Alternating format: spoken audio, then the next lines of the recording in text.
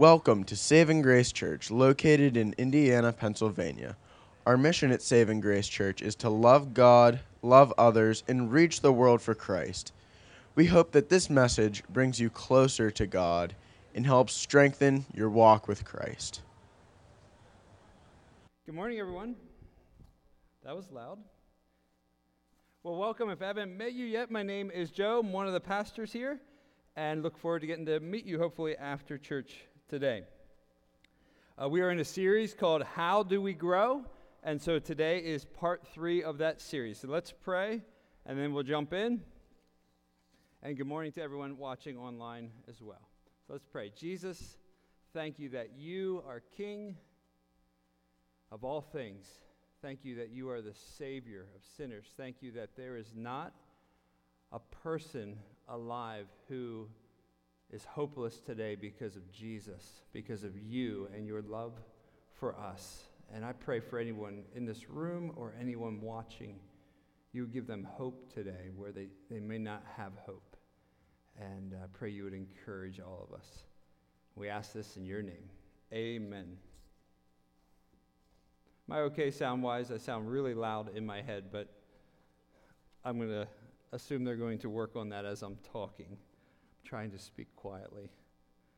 My family can tell you I have a big mouth and a big voice, and it's just hard for me to talk quietly, so I'll try. So how do we grow? Threw that out the window. How do we grow? Part 3 today. Can we get the image of the tree and the acorn up there? If you come every Sunday or you're watching online every Sunday, we're trying this intentionally to be really repetitious with this image. Not because we think you can't get it, but we want it to be burnt in your brain. So this is a picture of an acorn and an oak tree. And the goal as Christians is that we grow. And so some of you may be starting just as that little acorn. You just put faith in Christ. You're starting to sprout out of the ground. But that's the vision in the background. That you would grow. You'd grow deep roots in the Lord. You'd grow up in the Lord, and you would be a blessing to many, many, many people. So today we're going to do part 3, learning to live by faith. Learning to live by faith. But I want to do a little bit of a recap for those of you who maybe are just coming in at part 3. Part 1 was how do we grow? Learning to rest in Christ. So I talked really the whole time about what Jesus has done for us and how we need to learn how to rest in that, to really find joy and confidence in what Christ has done for us. That means all our past sins, our present sins, our future sins are covered completely in Jesus Christ. Then last week we looked at the idea of what it means to be made spiritually alive by the Holy Spirit. And we talked a lot about realizing what that all means. That the Holy Spirit is in us if we have trusted in Christ. And I just want to say a few things about that. Some have asked questions or given me some comments in the last week about this subject. And I love it because you're thinking about the subject. But here's just a few more things that the Holy Spirit does in no particular order. When we sin, the Holy Spirit convicts us and restores us and enables us to repent and change, to actually be different. The Holy Spirit in us is the one who gives us the power to do that. When we're discouraged, maybe you're just weary of just the world that we live in right now and the cloud of COVID that continues, almost hitting the year mark here. Well, the Holy Spirit in us, He encourages us. He refreshes us. He gives us strength. He gives us joy from the inside out. When we read the Bible and you're reading it and maybe it just kind of seems flat, well, the Holy Spirit is the one who illuminates it, who shines light on God's Word, and it hits and it connects, and we're able to apply it. That's all the work of the Holy Spirit. When it seems like you're not growing spiritually, maybe for some of you this series is discouraging because you're thinking, it should be like called like going backwards in spiritual growth, because that's what I feel like right now. Well, the Holy Spirit in us is the one that produces fruit. And what I've found in my own life, in the life of other Christians, is oftentimes when life is hard, when it seems like a winter season is happening spiritually because of challenges or circumstances, that is often the time where the roots are growing deeper and deeper into God's Word, into God's truth, and we're actually growing, and we don't even realize it till the spring comes, till there's fruit on the tree that we didn't expect. So no matter what subject we're going to look at in this series, how do we grow, I want to underscore that the Holy Spirit is the one that's going to enable us to grow as we respond to God's Word. He's the one that's strengthening us.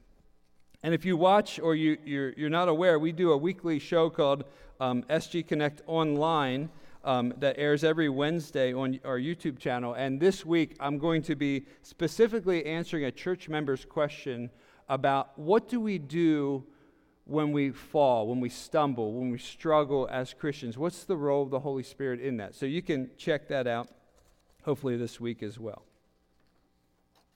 But today's subject is learning to live by faith.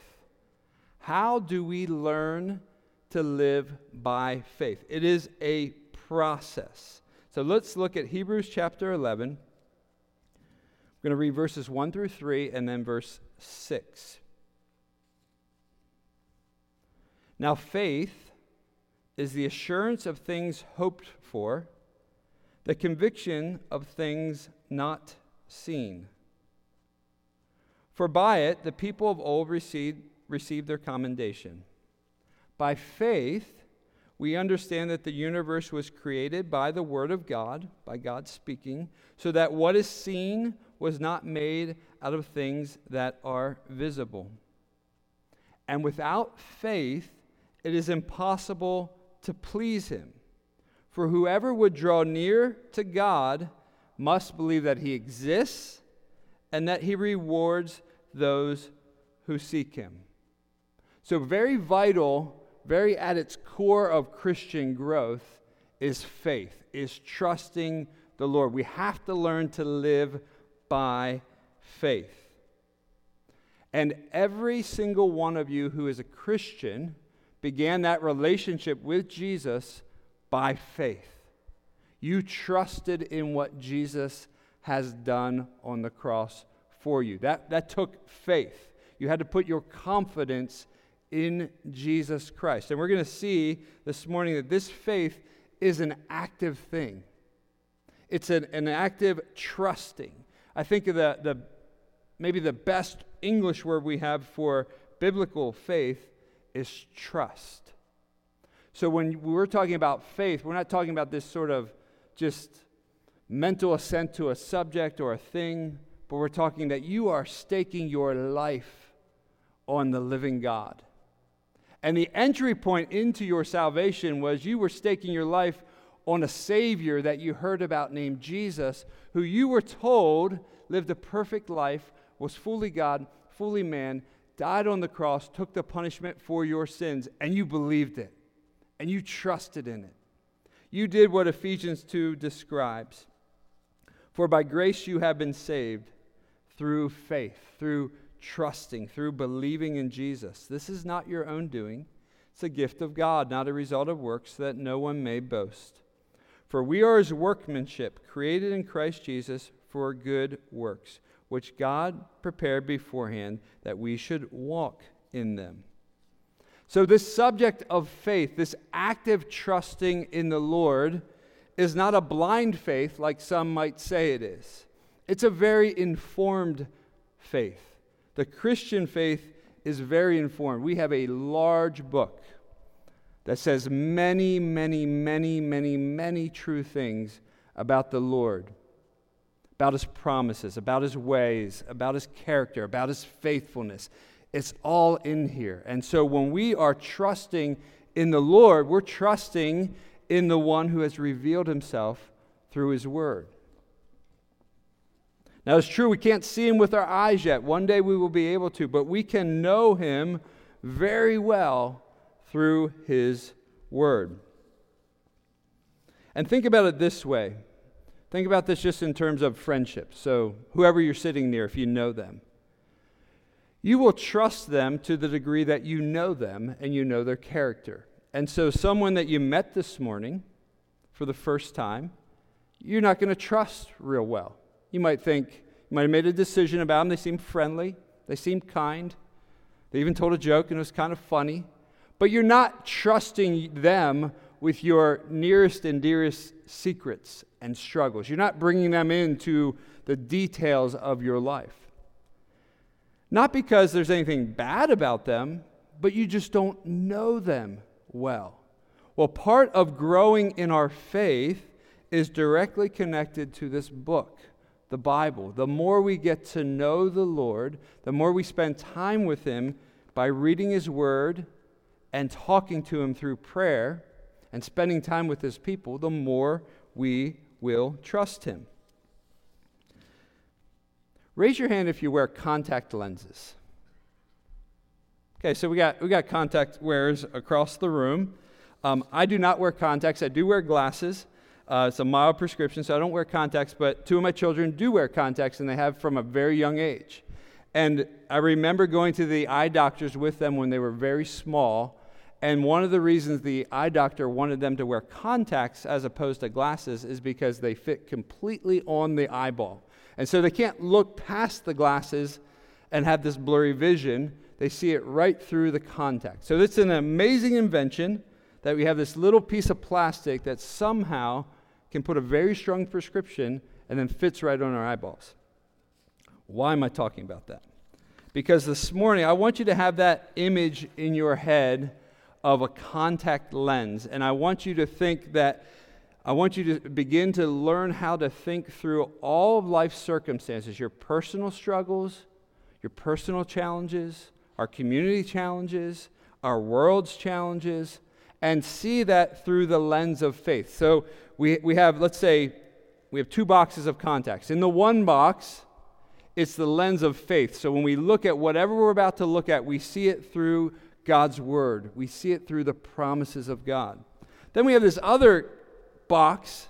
It's kind of this disheveled box, and it's contacts, but they're all unbelief and doubt and fear. And so when you wear those and you look at those things, what they actually do is they magnify the very things that you worry about and are afraid of. And part of growing as a Christian is learning to really utilize those lenses that we can see through God's Word.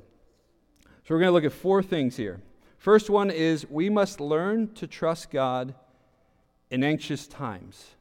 When we are anxious and worried and worked up, it's a great time to put those lenses on and learn to trust God. Now, we can be worried about big things and little things. Maybe you lose your wallet or your car keys or something important, and that creates some worry and anxiety. If you lose your wallet or your car keys, it really doesn't do anything because I lose my wallet and car keys all the time. And so that kind of stuff doesn't make me anxious. I think they're like boomerangs. They always come back eventually. But if you're a very organized person, when you lose your wallet, it's a bigger deal. Students, when you get a bad grade on a test, that can make you anxious. That can cause something to stir up inside of you. Maybe a little more serious, if you are in relational strife with a friend and you're just not making headway, that can cause you to lose sleep and to make your stomach feel sick. Maybe you lost your job. You're not sure how you're going to pay the bills. That can make you anxious and worried and fearful. Maybe you're just watching the news way too much and you just see all this stuff. And after you're watching it, and whether you're looking at your phone or you're watching on TV, you just feel worried and anxious. Or maybe you fill in the blank, whatever you thought about this morning when you woke up, and it's just kind of feeding this anxious, worried feeling. Well, we have to learn to trust God in those anxious times. Have you ever considered one of the reasons that you are anxious or worried is because you have legitimate reasons to be anxious or worried. There are certain things that should cause some degree of temptation to worry or fear. Now, we don't want to stay there, but it is natural. We're human, so if something happens and we respond with worry or fear, that can be a natural response. As a Christian, I have been anxious, worried, fearful many times. Many times. I can't even count how many times I've been anxious or worried or fearful. But fortunately, I would say all those times, the Holy Spirit would bring me back to His Word, bring me back to Him, and I would work through it with the Lord. And I would get friends to pray for me and encourage me. And the Lord helped me, just like He wants to help you. One of the go-to passages in the Bible for any time, even present day, that I am ever worried or fearful is Philippians chapter 4. I'm going to read it in a moment, and I want you to think about it as if the Bible is a worn path like in a woods or a trail. Philippians 4 through 7 is so worn in my Bible, particularly the one I read at home, that I have it underlined, starred, question marks, all kinds of markings, because I have spent so much time there as I cast my cares on to the Lord. And we have preached about this passage, we have taught about this passage, we've done SG Connects about this passage, and so we're not going to dive into all the details, but I just want to mention one or two things about the passage.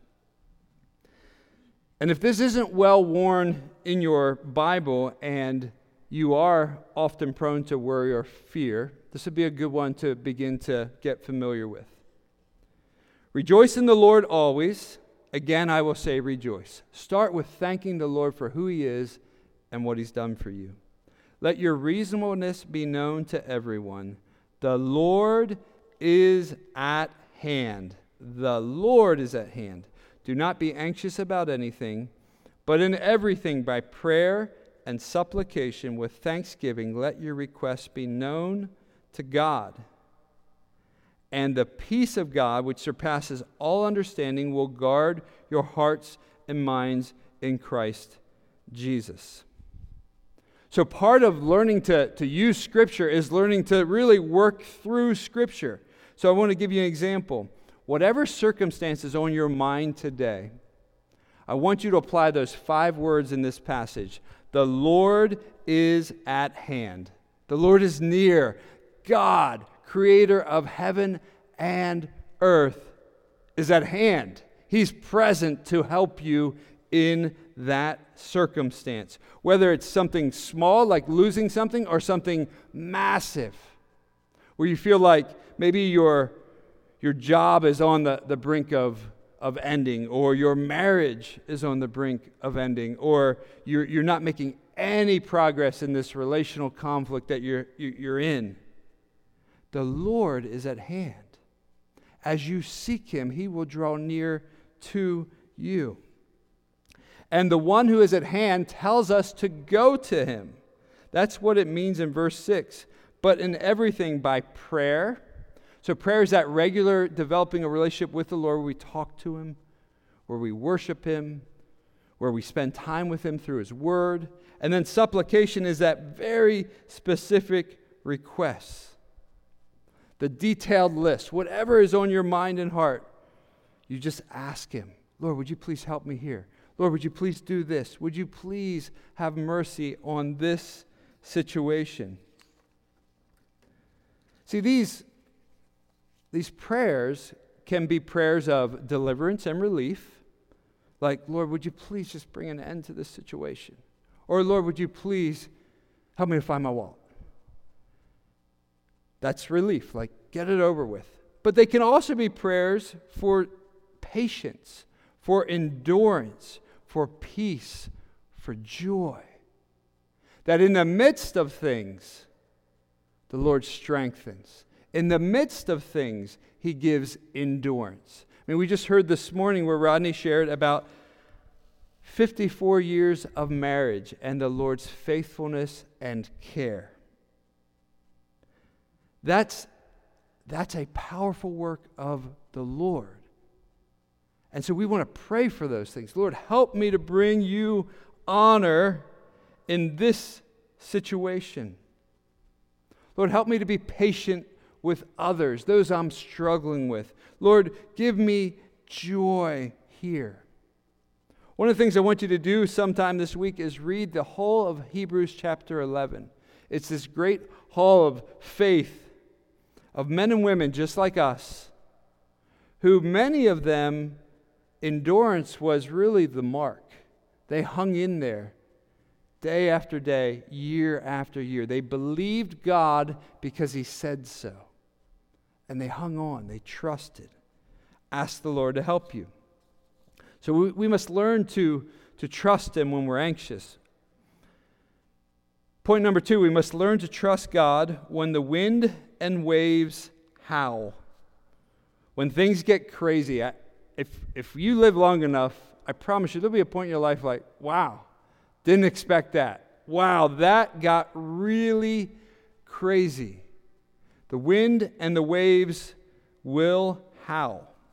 They will thrash at times. They will thrash us around at times. And I'm using that expression as a metaphor, but we see it as an actual thing in this passage in the book of Mark. This is a real situation. Jesus is with His disciples. They're in a boat. On that day, when evening had come, Jesus said to them, "Let us cross to the other side." And leaving the crowd, He took Him with them in a boat, just as He was, and other boats were with them. And a great windstorm arose, and the waves were breaking into the boat, so that the boat was already filling. But He was in the stern. Jesus was asleep on the cushion. And they woke Him and said to Him, "Teacher, do you not care that we are perishing?" So the disciples had been with Jesus for some time. They're getting to know Him. They're in the middle of a storm, and their first reaction is, "We're going to die. This is terrible. Do you see the waves? Do you see the wind? Do you hear what's happening?" And they got their tape measure out, and they're watching the water rise inside of their boat. And they're thinking, we are sinking here. We're going to die. And our leader is sound asleep on the boat over here. And then they charge Jesus, "Don't you care that we are perishing?" See, they made a number of mistakes.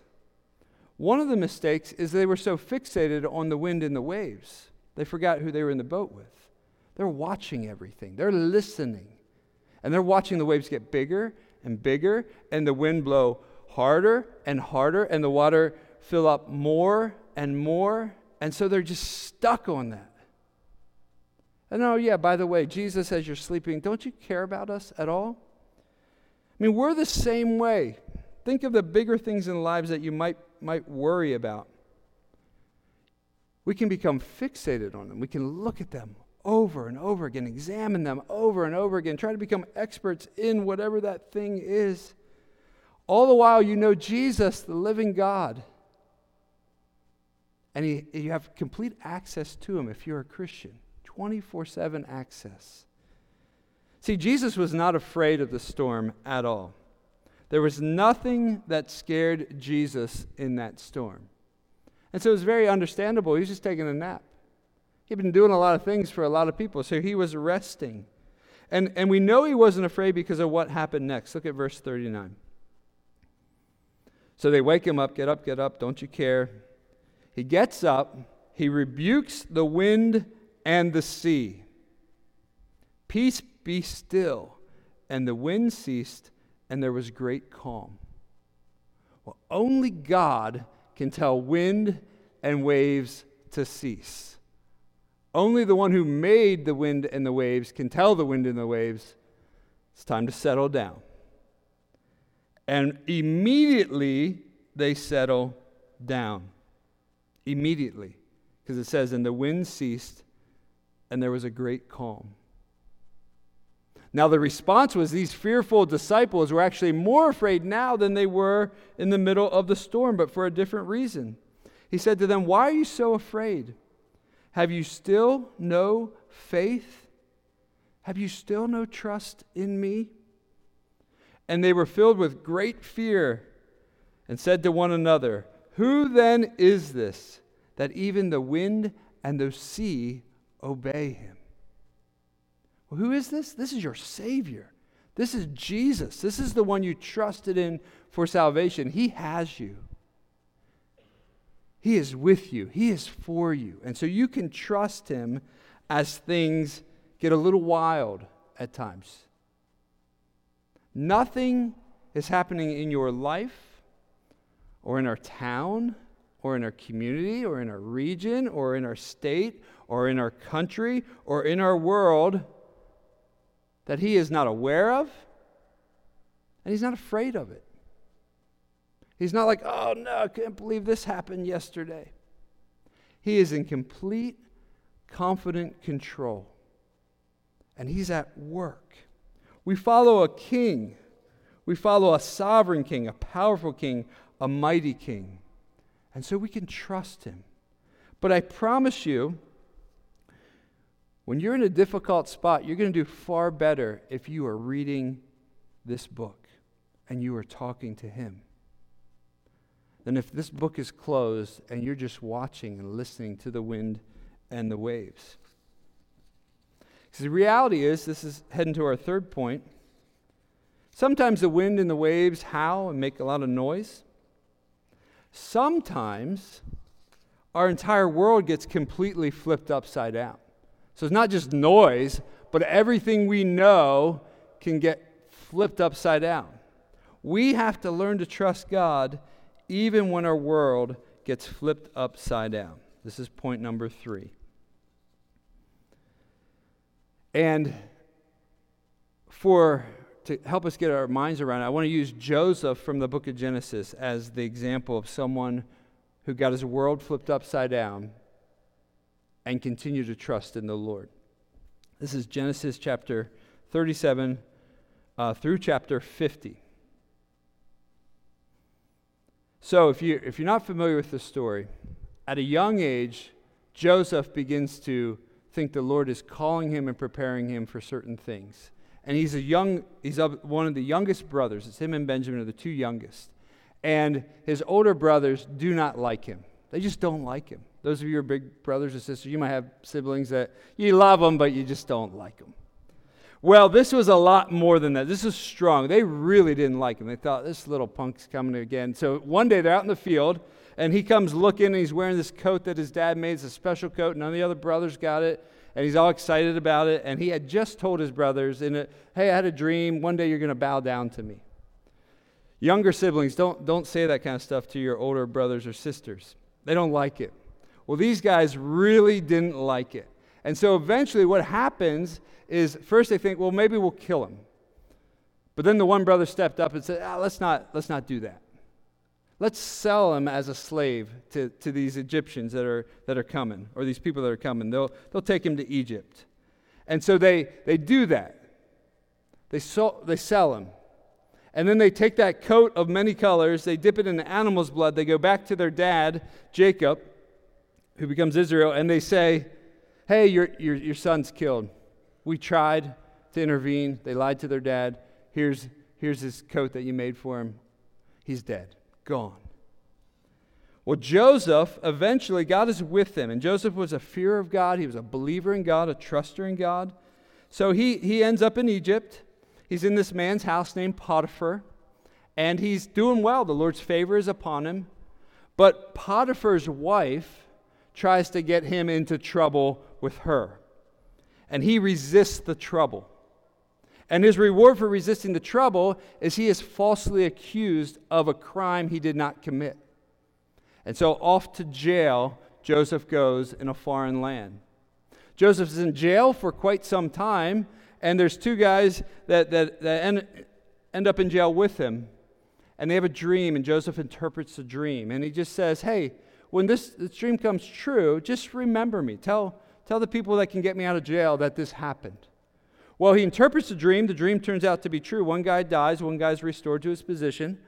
But they totally forget Joseph. So he's been sold in Egypt. by his brothers, deserted by his family, left. He's been accused of a crime he did not commit, and he's serving time for it. He tried to help somebody and actually did help them, and they forgot about him. Well, eventually, Pharaoh has a dream, and the guy who had been helped in jail by Joseph says, hey, I remember, there's this guy that can interpret dreams. And they call him in, they shave him, they clean him up. He was very unkempt. And he comes and he interprets Pharaoh's dream. And he tells him there's going to be a famine in the land. And here's what's going to happen. Well, Pharaoh was so impressed with Joseph that he eventually becomes second in command in all of Egypt, the entire nation. And this famine happens. They prepared for 7 years with food. They stored up, and then 7 years of famine. So people are starting to come from all over the world. Well, eventually, word gets out to Joseph's family, his brothers and his dad, hey, there's food in Egypt. They somehow prepared. And eventually, his brothers come. And eventually, Joseph shows them who he is. And he gets to reunite with his brothers. He gets to reunite with his father, Jacob. But then Jacob dies, and now his brothers are worried and fearful. Now, I'm telling you this whole story in a few minutes that was years in the making. And you think of any of those one things, they can cause us to struggle. If you've been abandoned by family members, that can cause you to struggle. If you've been wrongly accused of something, that can cause you to struggle. If you've been forgotten for long periods of time, that can cause you to struggle. All those things were operating in Joseph's life, which is why Genesis 50 is so powerful. When Joseph's brothers saw that their father was dead, they said this, it may be that Joseph will hate us and pay us back for all the evil that we did to him. So in other words, wow, he seems like he's kind. He seems like he's forgiving.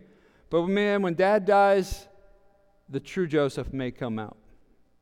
So they sent a message to Joseph, another lie, saying, your father gave us this command before he died. Say to Joseph, please forgive the transgression of your brothers and their sin, because they did evil to you. And now please forgive the transgressions of the servants of the God of your father. Remember, we know the same God. Don't hurt us. Joseph wept when they spoke to him. His brothers also came and fell down before him and said, behold, we are your servants. But Joseph said to them, do not fear, for am I in the place of God?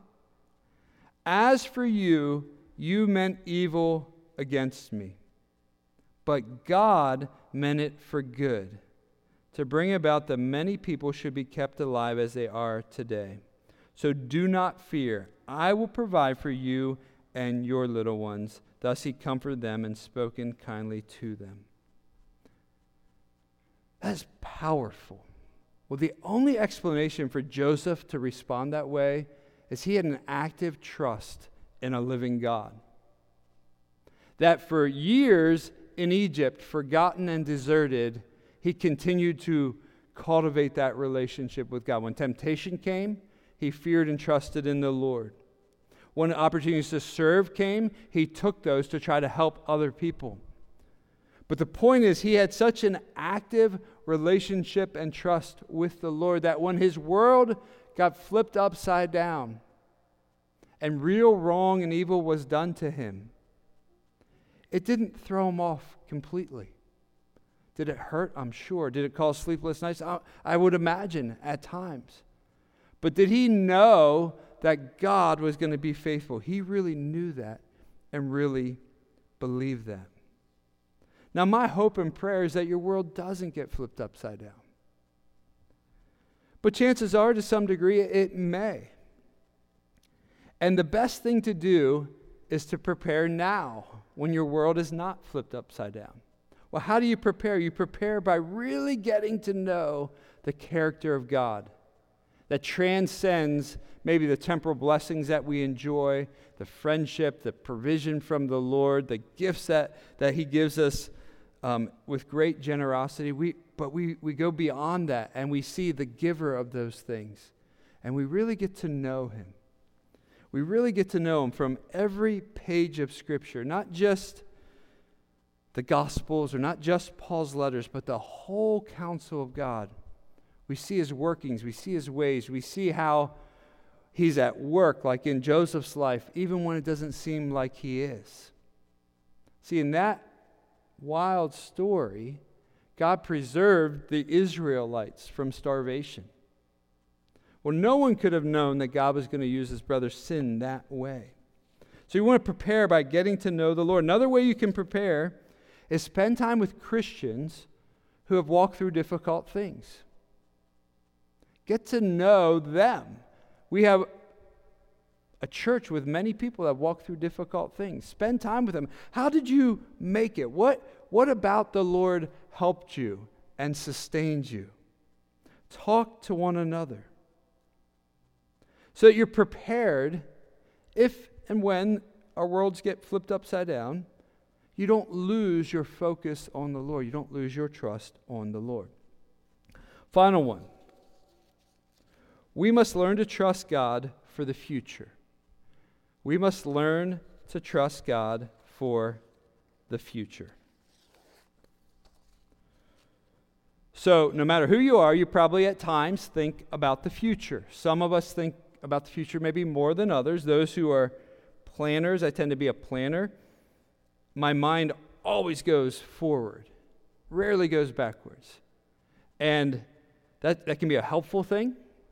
That can create some temptations to play out scenarios. Well, what if this happens, then this happens. If this happens, then this happens. But if this doesn't happen, then this won't happen. And Mary can tell you that hasn't always helped me or her as I'm doing those scenarios. See, we need to learn to wear those lenses of faith as we look towards the future. Proverbs 3, 5, and 7 says, "Trust in the Lord with all your heart." With all your heart, your mind, and your soul. Do not lean on your own understanding. Another way the Bible addresses that is, don't be wise in your own eyes. There are some things you just can't figure out. The Lord has to. In all your ways acknowledge him. He will make straight your paths. Be not wise in your own eyes. Fear the Lord and turn away from evil. So as you are thinking about the future right now, are you doing it with the lens of faith that God's really going to work in ways maybe I can't even imagine? Or are you doing it with the lens of fear and unbelief and doubt? And sort of like if Eeyore had contacts, you're wearing his. And so everywhere you look, it's just like, it's going to be gloomy. It's going to be the worst case scenario. It's going to be terrible. They're saying it's going to be bad. It's actually going to be worse because I'm Eeyore. I know these things. Jesus said, "Therefore, do not be anxious about tomorrow, for tomorrow will be anxious for itself. Sufficient for the day is its own trouble." We know this. We can't do anything about tomorrow. We don't even know if there will be a tomorrow. Now, I don't say that to cause fear. I think there will be a tomorrow. But one day the Lord's going to come back. Hallelujah. And that will be a beautiful, beautiful day. And we just don't know when that's going to be. But we don't want to think about the future and exclude God from the equation. If you're a Christian, you made it this far because Jesus is your shepherd, because the Holy Spirit's in you, because he has been faithful. That same faithful God who's proving himself faithful again and again in the Bible, has proved himself faithful again and again in your life, is the same God who will be faithful in the future. I mean, maybe some of you have a case of the what-ifs, and you just play these scenarios over. So it can be in any situation. What if my kid, my child, my baby never learns to talk? What if my baby never sleeps? Our youngest didn't really sleep through the night till he was 3. He still has a lot of energy. So that's a what if. What if I will never sleep again in my life? a solid night of sleep. That's a what if. And that seemed real for a number of years. What if I won't have enough money to pay the bills? What if I'll never have a true friend in this world? What if our country just goes totally down the tubes? Well, oftentimes when we ask those what ifs, we're doing it with those lenses of doubt and unbelief. The Lord is not in those equations. I mean, think of the story of Joseph. No one was thinking, what if God is going to save a nation through brothers selling their little brother, to slavery? What if God actually has a master plan? Nobody thought that. So here's what I want you to do. If you're a what-ifer, if this is how you live, I want you to put those lenses on of faith. So think of it this way. What if God brings a genuine revival to our nation again? What if that happens? What if all the chaos of the last few years is God plowing the hearts of men and women, and genuine revival breaks out like it has at other periods of our history? What if that's what the Lord is doing? What if God suddenly saves your adult son or daughter that you have prayed for years? What if he just suddenly turns the lights on? What if God gives you joyful endurance for the very trial you've been in for a long time? What if all of a sudden there's a newfound confidence in Him and a hope in Him and a longing for heaven and a longing for His return that gives you faith? What if God does begin to change you from the inside out? What if you learn to be different as a husband or a wife? What if God is at work all over this county, drawing people to Himself? See, same question, different lens. Now you might be thinking, well, that'd be nice, but you know that's not how it goes. You know that's not what the Lord's like. Oh, He might have been like that a long time ago. He's just not like that anymore. He doesn't do that anymore.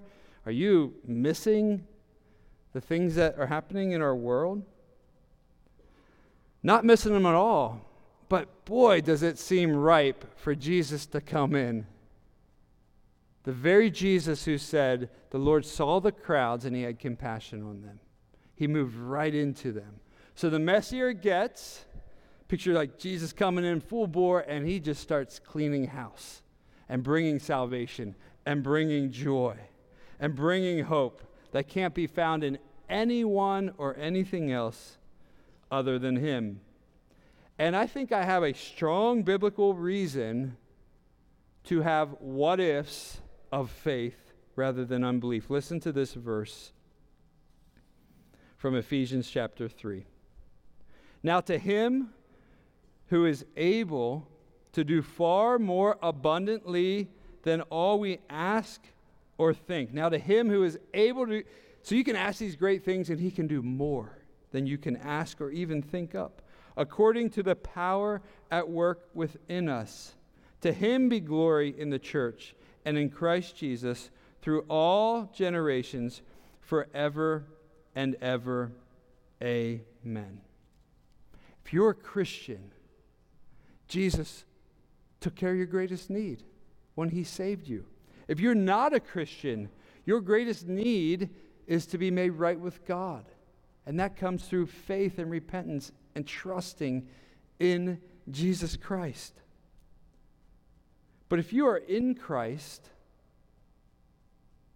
I think at times we forget how powerful Jesus is, how mighty He is, how loving He is, how kind He is, how faithful He is. And so we can really trust in Him.